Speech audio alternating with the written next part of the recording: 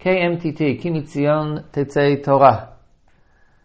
KMTT, the Torah podcast. Today is Tuesday, Shiur in Parshat HaShavua. Shiur Parshat HaShavua will be given this week, as usual, by Harav Chanoch Waxman.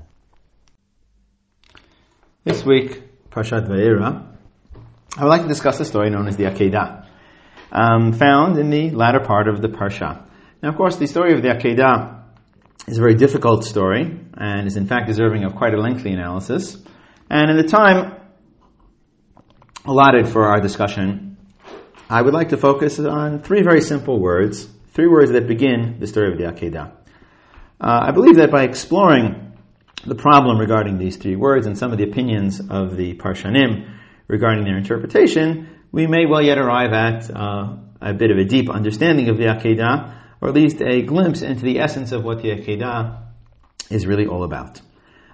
Here in Parak Kafbet, Pasuk Aleph, at the beginning of the story, the Torah says as follows: Vaychi achar hadarim ha'ela, and it was after these words, achar hadarim ha'ela, ve'elokim nisat Avraham, and God, utilizing the standard translation for the moment, God tested or tried Avraham. Vayomer Lev Avraham, he said to him, Avraham. Vayomer Hineni, he said, here I am, etc., etc., etc.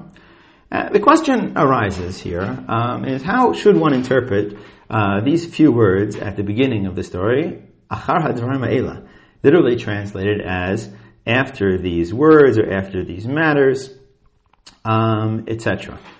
In other words, the question is not just a literary question, what is the meaning of this phrase, of this term, Achar Hadvarim Ha'ela, but also what is the context of the Akedah. And by logic, understanding something about the context of the Akedah should give us some information regarding the essence of the Akedah, what in some sense the story is really all about.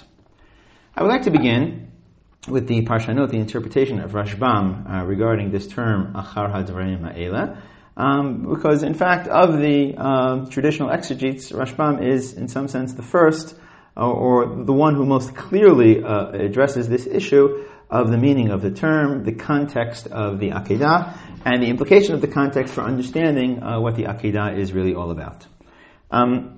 Here, in his first comment on Parak Kafbet, on chapter 22, Rashbam states the following: Vahi achar hadvarim ha'ela, kol makom shene'emar achar hadvarim ha'ela, every place that it says after these matters, mechubar El ha-parsha shel ma'ala. It is connected to the previous parsha, the previous segment. Rashbam here begins with a literary point, that when the Torah uses the formula, achar hadvarim ha'ela, this is a reference to the immediate past. In other words, to the immediately preceding literary context. In our case, that which happens at the very end of Parak Kaf Aleph, at the very end of chapter 21. Rashbam goes on to elucidate exactly this point. Skipping a few lines in his comment, he says as follows: Afkan, so too in this case, Achar Hadvarim, after the matter or words, Shekarat Avraham Brit La'avimelech Lo Uvnino Ulinechdo. After the situation, or after the matter in which Avraham contracted a covenant with Avimelech and with his descendants. V'natan lo sheva kfasot, tatzon, etc. So Rashbam makes the point that the phrase here, Achar Hadvarim Ha'ela, is a reference to the precise literary context, that which happened immediately before. The story found at the end of chapter 21, the contracting of a covenant between Avram and his descendants on the one hand, and Avimelech and his descendants on the other hand, that there is a promise of chesed and peace between the descendants of Avraham, the Bnei Yisrael, so to speak, and the descendants of Avimelech, the Plishtim, so to speak. Now, how does this help us in terms of understanding the Akedah, and what is the meaning of all this? Well, Rashbam continues on his comment. It says something rather shocking.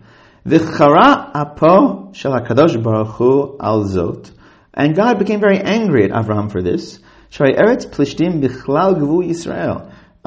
Because the land of the Plishtim is in fact inside the borders of the land promised to the descendants of Avraham, inside the borders of Israel.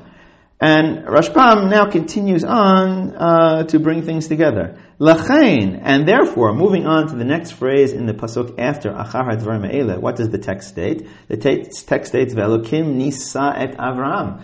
We normally translate that God tested Abraham or tried Abraham. Well, here Rashbam, in his belief that there exists a causal connection between the brit with Avimelech and the divine anger sparked thereby, and the continuation of the story, Rashbam says as follows: Lachain, therefore, Ve'elokim nisa et Avraham, God tested, or perhaps we should not translate tested, as we will see in a moment. Ki nitro v'tziaro, God afflicted him, pained him, and caused him difficulties. Tidichtiv, hanisa, davar, etc. Rashbam makes the fascinating and interesting claim that Nisa should not be understood as test or trial, but Nisa should be understood as affliction, paining, or in fact punishment. According to Rashbam here, the story of the Akedah is a story of divine anger. It is a story of punishment in response to Avraham's sin in contracting a brit with Avimelech. And Rashbam goes on to elaborate the point, Klomar nitgaeta baben shenatativ. Here Rashbam speaks kaviyachal, so to speak, in the divine voice for a moment. You became prideful, nitgaeta, in the son. You became prideful and haughty and inflated with the son that I gave you. Lichrot brit benechem uvein benehem. And you decided in your confidence to establish a contract, a brit, a covenant between yourselves and the Plishtim. Now go bring him up for a sacrifice and let us see how much your covenant will help you. So Rashbam views the story of the Akedah on the background of chapter 21. Vayi achar hadvarim ha'ele is a reference to the immediate literary context. Nisa, well, that's not a test. That's in fact a punishment. What is Avram punished for? Avram is punished for his overconfidence, his certainty, his haughtiness, his daring to cede parts of the land of Israel to the Plishtim. And God says, well, now let us see what your future is. God punishes Avraham, and by doing so hopes to teach him the lesson that his behavior was incorrect. So in fact, the Akedah is not so much a story of test, but it turns out to be a story of punishment. Now, both these points of Rashbam are quite interesting. Both his literary interpretation of Vahi Achar HaDvarim after these matters, and his claim that the Akedah should be viewed in the light of chapter 21 and is in fact a story of affliction or punishment. But I think, in the end of the day, despite the challenging concepts and issues that Rashbam raises here, I think in the end of the day, his perush is difficult. Even as he struggles with in his own text, and at this point we skipped over a bit of his text, the term nisa here does not really mean afflict or punish. The term nisa really is test or trial. And if so, in the end of the day, despite Rashbam's interesting perush and despite Rashbam's challenging perush, I think we would need to search for a slightly different interpretation, to think a little bit differently about the Akedah as something that can more so be viewed as a nisayon, as a test or as a trial in the classic sense. And in that context, to understand what exactly the context of the Akedah is or was, what precisely the meaning of Vahi Achar Hadvarim ha'ele is. So to try to meet this dual challenge of, on the one hand, how to interpret the context of the Akedah by Vahi Achar Hadvarim ha'ele, on the other hand, how to interpret the essence of the Akedah, I would like to move over to Rashi. I believe that Rashi contains a perush that also grapples with the term Achar Hadvarim ha'ele, the context of the Akedah and the meaning of the Akedah. Commenting on this very first verse here, Perek Kafpet Pasuk Aleph, Rashi says as follows: Achar Hadvarim ha'ele, Yesh me'Rabotenu Omrim. Rashi cites rabbinic literature. In fact, the comments of Rashi here are built on a series of midrashim found in Breshit Rabbah. I'm going to skip over the first opinion in Rashi and move to the second opinion in Rashi. Rashi says as follows: Yesh omrim achar dvarav shel Yishmael. After the words of Yishmael. Now here, achar hadvarim ha'ele should not be translated or viewed as matters, or as a reference to the immediate preceding literary context. Achar hadvarim dvarim should be understood literally as words, after the words of Yishmael. And the context of the Akedah is in fact not found in the text immediately preceding. It is in fact not found in the text at all, according to Rashi and the Midrash, as we will see as we move along. Let's move a little bit further on.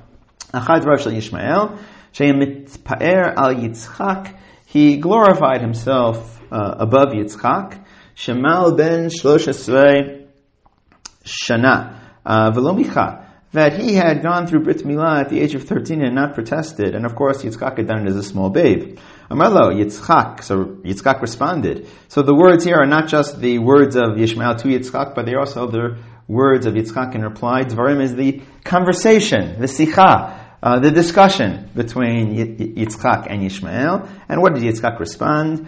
Be'ever echad atami yir'ani, with one limb do you intimidate me? Ilo amar li HaKadosh Baruch Hu zavach atzmecha lefanai lo hayiti ma'akev. If God said to me, sacrifice yourself in front of me, lo hayiti ma'akev, I would not hold back.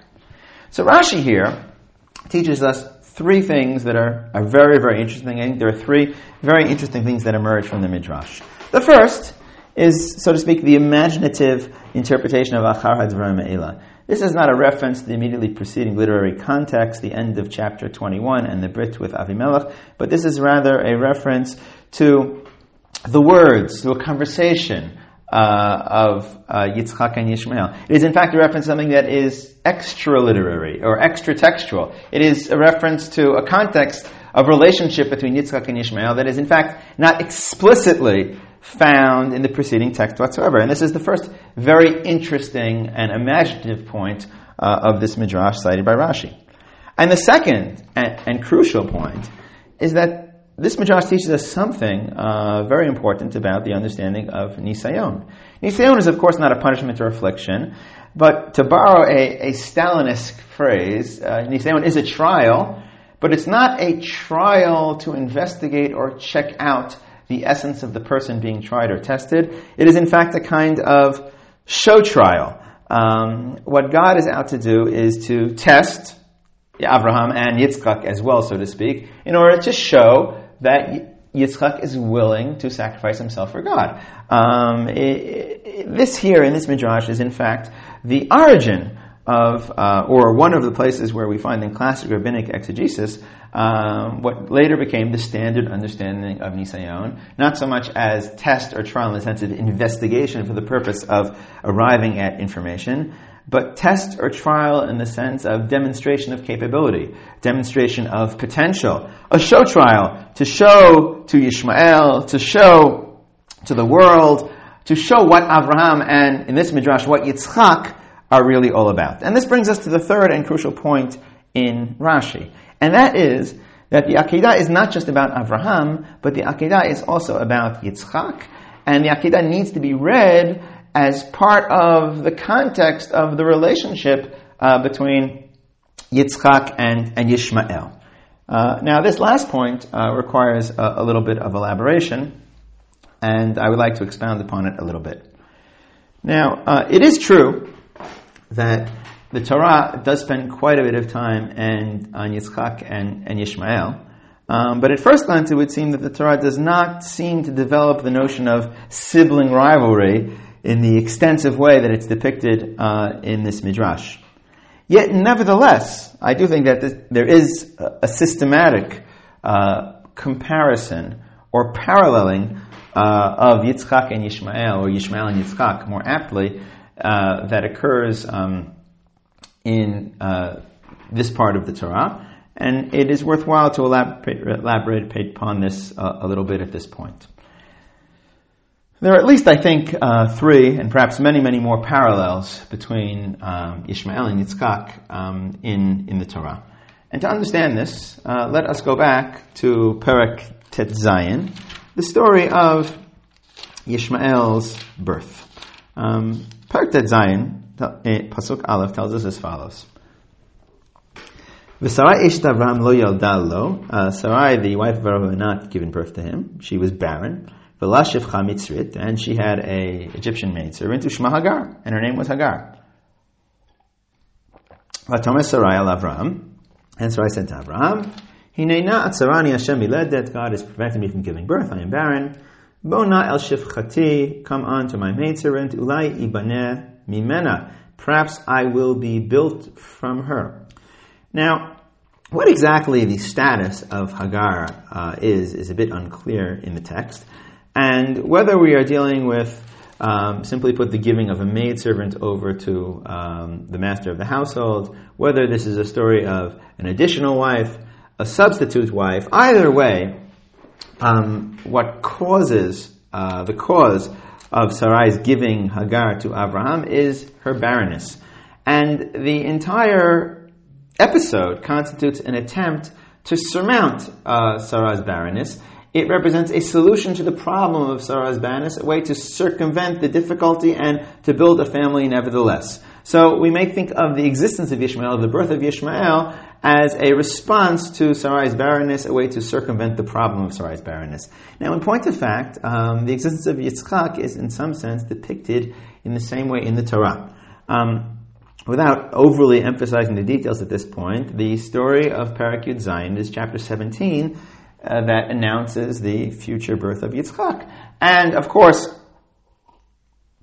as we well know, it is the story of the barren woman, the aged barren woman, who miraculously is reinvigorated, revivified, and eventually gives birth to this child. Yitzchak is the miracle child that circumvents or surmounts the problem of Sarai's barrenness. So Yitzchak and Yishmael are parallel in this way.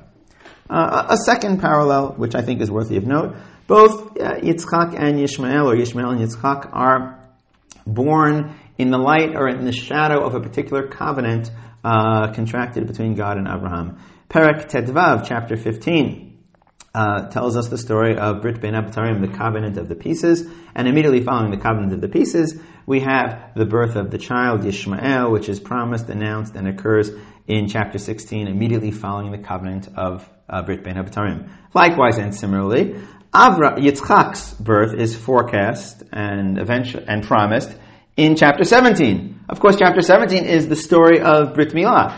And the announcement of Yitzchak's existence happens in light of, or in the shadow of, the covenant of chapter 17, the covenant of circumcision. It is inherently tied up with it. So, in both cases, the existence of both sons is tied up with, or occurs in the light of a particular covenant, without going deeper into the details at this point. Now, a third parallel, although there are many others, a third parallel which constitutes my favorite, brings us back to the story of the Akedah by an interesting and slightly indirect path.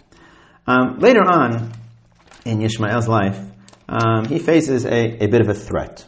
Perek Kaf Aleph tells us the story of the second expulsion of Hagar Yishmael by Abraham Sarah. And we know the story. There's a flask of water.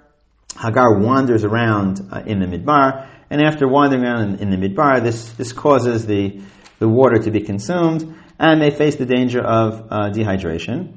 And we reach a point in the story in Perek Kaf Aleph, Pasuk Tet Zayin, where Yishmael's life is in imminent danger.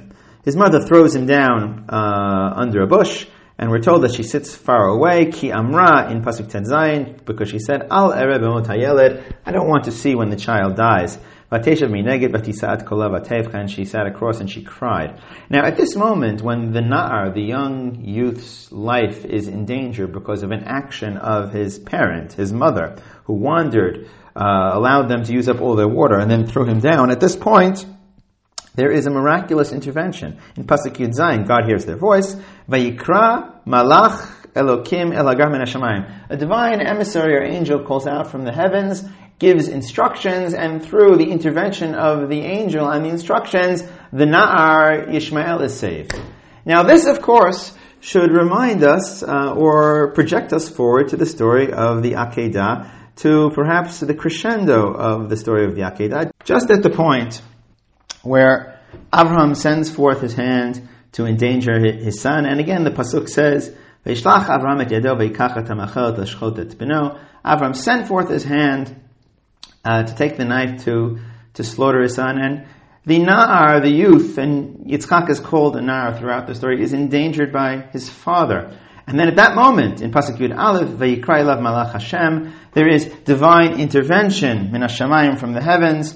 Vayomer Avraham Avraham, Avram's name is called out. Their attention is directed to the ayel, which eventually serves to spare Yitzchak. And we have here, just like Ishmael, whose life is endangered by the action of the parent on some sort of journey, so too in the story of the Akedah, Yitzchak, the Nar, his life is endangered by the action of a parent, and in both cases there is divine intervention which saves the endangered youth. As I said, these are three parallels between Ishmael and Yitzchak, the stories of Ishmael and Yitzchak in the Torah. And I think there are many, many more, and we don't have time to go into the details. I think part of the idea of the Torah here is that we're supposed to engage in some sort of comparison of Yitzchak and Ishmael. And the point of Rashi and the Midrash and their imaginative reading of Achar HaDvarim Me'ela as a reference to the conversation between Yitzchak and Ishmael is to remind us that the Akedah needs to be read as part and parcel of this sustained comparison between Yitzchak and Ishmael. Now, what is the point of all of this Rashi and this Midrash, and how are we to read the Akedah as Akedat Yitzchak as part of the relation or contrast or comparison of Yitzchak and Ishmael? The answer to that question, I believe, lies in another Rashi, a bit also found later on in the text of the Akedah. And to understand this, I would like to note that many have pointed out that there isn't too much dialogue in the story of the Akedah. It more or less feels like the story of the march to fate or the march to destiny. Abraham receives the command, there's a bit of conversation, and he goes. Now, in fact, that's more or less correct, but there is one very, very crucial exception, and that is a short dialogue between Abraham and Yitzchak that occurs in the middle of the story. And let us pick it up in Perek Kafbet Pasuk Vav for the moment. It says as follows: Vayikach Avraham et atzei ha'olah vayasem Yitzchak b'no. He took the wood for the sacrifice and he placed it upon Yitzchak. Vayikach biyado et ha'esh v'et ha'machelet. He took in his hand the knife and the fire. Vayalchu shneim yachdav. So here they march together towards the Akedah, etc. At this point, we have a short two psukim of dialogue. Pasuk Zayin. Vayomer Yitzchak al Avraham aviv. And Yitzchak said to Avraham his father, Vayomer Avi, father. Vayomer, and he said, Hineni b'ni, here I am, my son. Vayomer, very stark. Hinei ha'esh va'etzim, here is the fire and the wood. Vayesel olah, where is the lamb for the sacrifice? And here is Avraham's response. Vayomer Avraham, Elokim yirelo haseh la'olah. Avraham said, God will show the lamb for the sacrifice. But then Avraham adds another word, bini, my son. Now, if we think about this from a grammatical and conceptual perspective, there is in fact absolutely no need for this extra word, bini. Avraham didn't need to say bini, and that would have made the point that God will show the lamb for the sacrifice. But Avraham deliberately, or the text in reporting the speech of Avraham, deliberately conjoins the word olah and bini. What you have here is a tantalizing hint that it is the ben, it is the son, that is the olah. And in fact, the Tamei HaMikra, the signs for reading the pasuk, deeply support this. Underneath the word la'olah, you have a tipcha, and after the word b'ni, you have an etnach, which signals a pause, and it should be read la'olah b'ni. The two words are conjoined together in reading them in a quick fashion.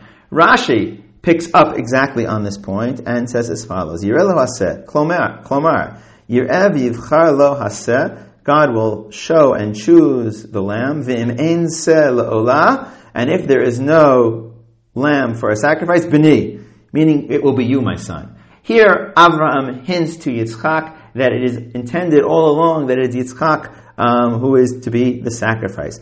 And now, Rashi takes us to the last phrase in that verse, in verse 7, which you have not, verse 8, which you have not yet specified. And that phrase is, Ve'alchu shneim yachdav. And they went on together. In point of fact, the entire conversation between Yitzchak and his father Abraham in Pasuk Zayin in Chet is bracketed by Vayechu Shnehem Yachdav before and Vayechu Shnehem Yachdav afterwards. And Rashi picks up on this point and says as follows: Va'af al pi shevin Yitzchak shuv holech hishachet. Even though Yitzchak understood that he was going to be slaughtered, Vayechu Shnehem Yachdav. The two of them walked on together, belev shaveh, with an equal heart. What Rashi points out is that we need to understand or realize that the Akedah is a story not just of the testing of Avraham, but it is also a show trial in the sense of demonstrating who Yitzchak is and what Yitzchak is really all about. Yitzchak is absolutely willing to sacrifice himself for God. If God demands a sacrifice, Yitzchak is willing to provide it. It is about the willingness of Yitzchak to give himself up for God. But there's more to it than that. It's also about the Yachdav of Avraham and Yitzchak, both before and after. The same as Avraham is willing to engage in the ultimate sacrifice, so too Yitzchak. They share values, they share ideology, and in some sense they are in fact identical. They are Yachdav. Before and after, they are together on the same mission because they are both willing to sacrifice all for God. I think this is precisely the point that the series of Rashis and Midrashim that we have been discussing are trying to make. If there are two sons, and if in some sense they have parallel or similar lives, the question arises in the end of the day, why is it Yitzchak that is chosen and not Yishmael?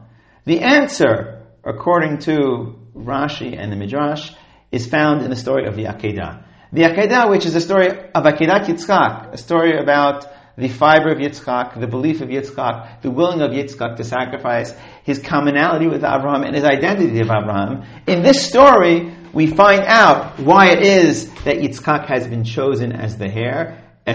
In this story, we find the confirmation of God's choice of Yitzchak as the chosen son, as the one who is suited to carry on the inheritance of Abraham. So I think this is Rashi and the Midrash.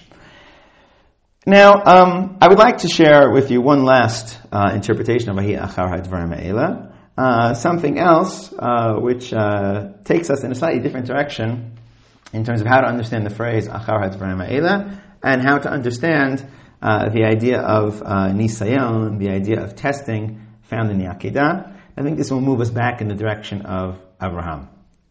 In order to unpack this, I would like to turn back to the text at the beginning of Perek Kaf Bet, and a very important fact that I think sometimes we overlook when talking about the Akedah, and I'd like to pick it up in Perek Kaf Bet, Pasuk Bet. Torah there tells us as follows: Vayomer, and God said to Abraham, Kachna et bincha et yichidcha asher ahavta et Yitzchak, take your son that is beloved to you at Yitzchak, v'lech lecha al Eretz HaMoriah, and go to the land of Moriah, v'aleu sham la'olah, and take him up there for a sacrifice, al achad harem asher amar elecha.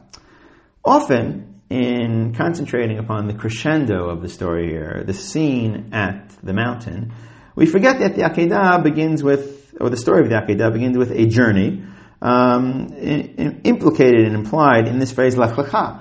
God appears to Abraham and commands him on a journey to go to a place.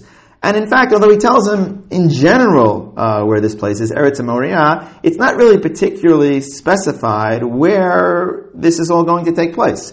The way that Pasuk finishes or continues on is Asher Amar Elecha. So we have here a journey to a slightly unspecified place, and that is really the command of Lech Lecha here in the Akedah. Now, without a shadow of a doubt, this should take us back to another story in the Abraham narrative. In point of fact, this should take us back to the very first story in the Abraham narrative. Vayomer Perek Yud Bet Pasuk Aleph. Vayomer Hashem El Avram. God said to Avram, Lech Lecha, go. The exact same phrase as later on in the Akedah.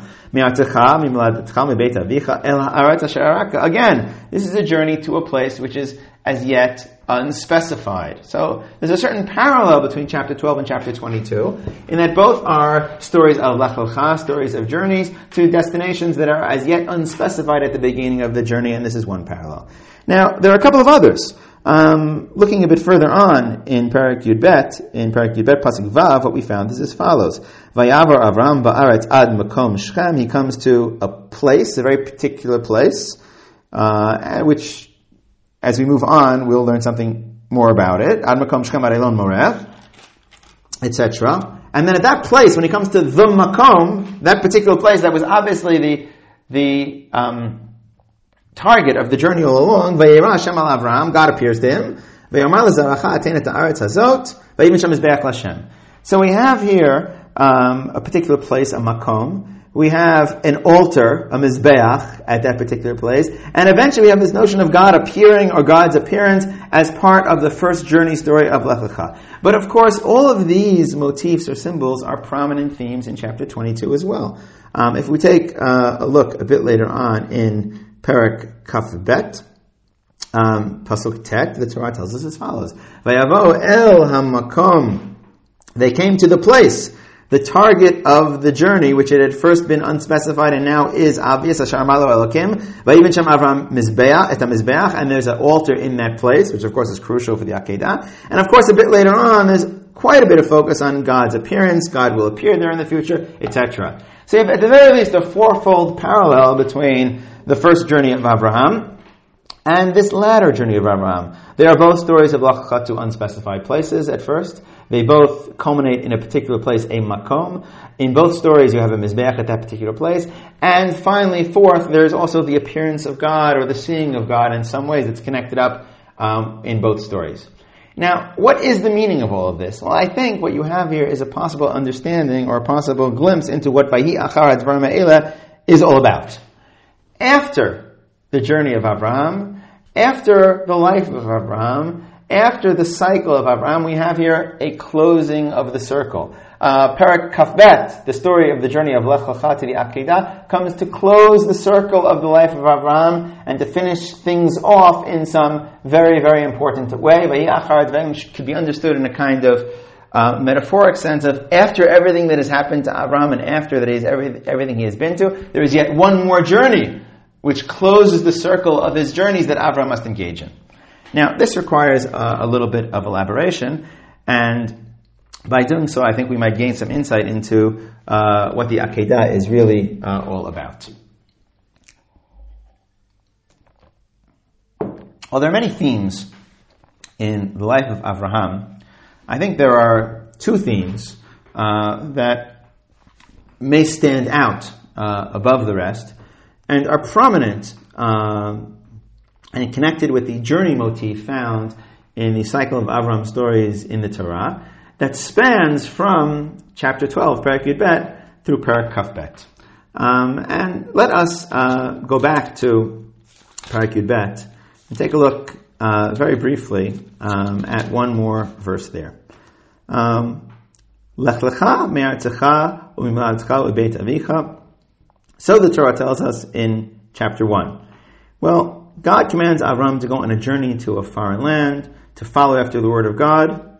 But for what purpose? What is the journey for? What is the journey to? Well, the answer is found in the immediate next verse. Pasuk Bet, Ve'escha legai godol, I will make you into a great nation. Va'avarchecha, va'agad la'shemecha, I will bless you, I will make your name great, etc. On some level, the first journey of Avraham, which begins with Lech Lecha of Perek Yud Bet Pasuk Aleph, is the journey to future nationhood. And by no accident, the large majority of the stories that follow after Perek Yud Bet are concerned primarily with themes like Zerah, children, descendants. They're concerned with themes like Aretz, the promise of the land, territory. They're concerned with themes like Rechush, possession, material wealth.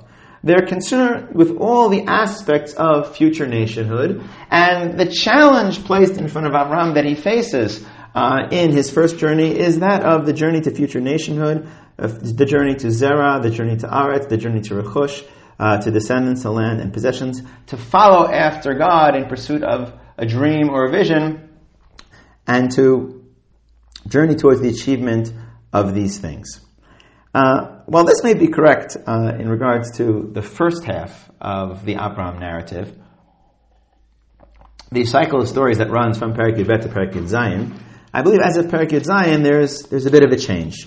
Let us take a look at Perek Yud Zayin, Pasuk Aleph, the story of Brit Milah. And right before God announces the command of Brit Milah, he appears to Abraham and says as follows in Perek Yud Zayin, Pasuk Aleph, Vayomer Elav, Ani Kel Shakai, I am Kel Shakai, Hit Alech Lefanai. Now we don't often normally pay attention to this, but I think this is very important. We have here again the stem Lech, Lamed Kaf, the journey command. God commands Abraham to go in front of him, to walk, to travel, to pursue something. And for what purpose? Vayei Tamim, and to be perfect.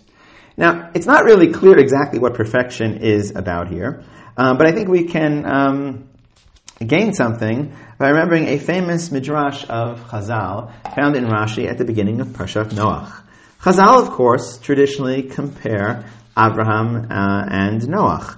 And the Rashi at the beginning of Parshat Noach famously tells us, well, there are two dayot. One dayah, one position that if Noach had lived in the generation of Abraham, he would have been an even greater tzaddik.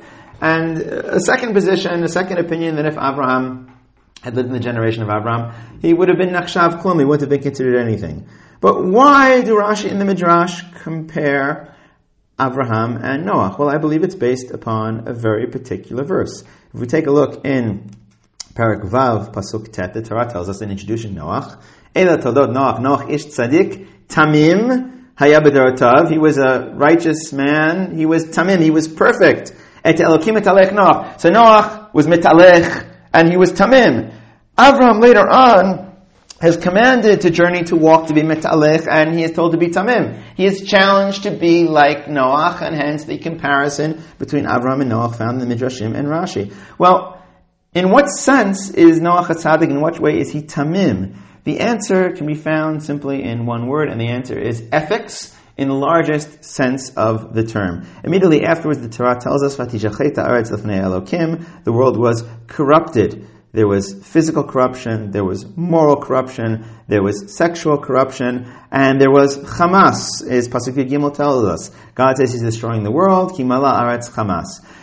Noach does not participate in the hashchata, in the shchitut, in the corruption, physical, moral, spiritual, nor in the Hamas, nor in the societal corruption of the Dor HaMabul. And this is the challenge placed in front of Abraham, to be Tamim, to be ethically perfect. And by no accident, the majority of the stories found after Perek Yud Zayin on this second journey of Abraham, the journey to ethics, or perhaps the journey to ethical monotheism, involve ethical notions such as caring for the other, such as hospitality, such as prayer for the sinners of Sodom, concern for mishpat and tzedek, etc., as God Himself puts it in chapter 18 in revealing Himself to Abraham and informing him regarding the looming destruction of Sodom. God says in Perek Yud Pasuk Yud Tet, Ki yidativ Leman asher yitzaveh et banav, I made myself known to Abraham so that he should command his descendants, Vishamru derech Hashem lasot tzedakah u'mishpat, and they should keep the path of God to do tzedakah u'mishpat. The second journey of Avraham Metalech Lefanai Vayet Tamim is about ethics. It is about ethical perfection, and this is the challenge placed in front of Abraham. Now, to bring ourselves back to the Akedah, I think we now realize here, Vahi achar hadvarim ha'ela, after these two journeys, the journey to future nationhood, the journey of faith after the word of God to future nationhood, and the journey of ethical monotheism, the journey of ethics, Abraham is faced with yet another journey, a third journey, another challenge, the journey to absolute acceptance of the will of God. What the Torah in Perek Kaf Bet calls Yirat Elokim, the fear of God. As it says after the Akedah, we're told, Ata Yadati, in Pasuk Yud Bet, Ki ata yadati kirei Elokim ata. The story of the Akedah is not about the journey to future nationhood. It is not about the journey to ethics, but it is a journey to the absolute acceptance of the will of God, the journey to Yirat Elokim. The point is that after everything Avram has been through, there's yet one more journey he must go on, the negation of his will in front of the divine will, the journey of Yirat Elokim. Now, I would like to make one last point, and to finish up with this last point. In point of fact, the third journey is not just a separate and additional journey that Avram must engage in, but on some level, it is the negation of the previous two journeys. If the first journey is about the pursuit of future nationhood, well, Yitzchak is the chosen child. Ki Yitzchak yikarei lechazera. If Yitzchak no longer exists, if Avraham sacrifices him, then there is no meaning to the promises, there is no meaning to the land, there is no future. And Avraham is called upon to give up the first journey. He is called upon to give up the values of the first journey. He is called upon to negate his will, to accept in an absolute fashion the command of God, to negate the first journey. Likewise, the second journey, the journey to ethical monotheism. What does God demand of Abraham to do? God demands perhaps the absolutely most unethical act we can imagine. God demands murder, the sacrifice of one's own son for the purpose of the need of the God. What could stand in greater opposition to Avram's belief in the justice and goodness of God, in ethical monotheism, and Avram's commitment to ethics, than the sacrifice of another human being for the sake of God? Avram is called upon to, again, so to speak, give up his values. This is the journey of negation. It is the journey of the acceptance of the absolute. Achar hadvarim ha'ela, after all these matters, Avram is called upon to do something which is in fact incomprehensible to us.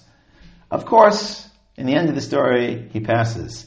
Ate adati kirei elokim ate. After all that has happened, there is yet another level of self that Avram is able to show to the world, and that is his success in the journey of self-negation, his success in the journey of absolute acceptance of the will of God, his success in the journey of Yirat Elokim. So I think we've learned something here about Achar HaDvarim Ha'ela, and also something about how to understand the Akedah. Just like to note as a final point that these three journeys, these three aspects of the story of Abraham, here exist in a particular kind of relation, where journey 3, the journey of negation, may seem to supersede journey 1 and journey 2, the journey of future nationhood and the journey of ethics. Yet, we should remember that in the end of the day, Avram is not called upon to sacrifice his son. In the end of the day, Yitzchak survives and goes on to build that future nation and to instantiate the values of Avraham found in the second journey. In the end of the day, the exact relationship between these three journeys, the journey to future nationhood, the journey to ethics, and the journey to absolute acceptance of the divine will, what the relationship should be remains yet to be determined and perhaps to be discussed at a future date.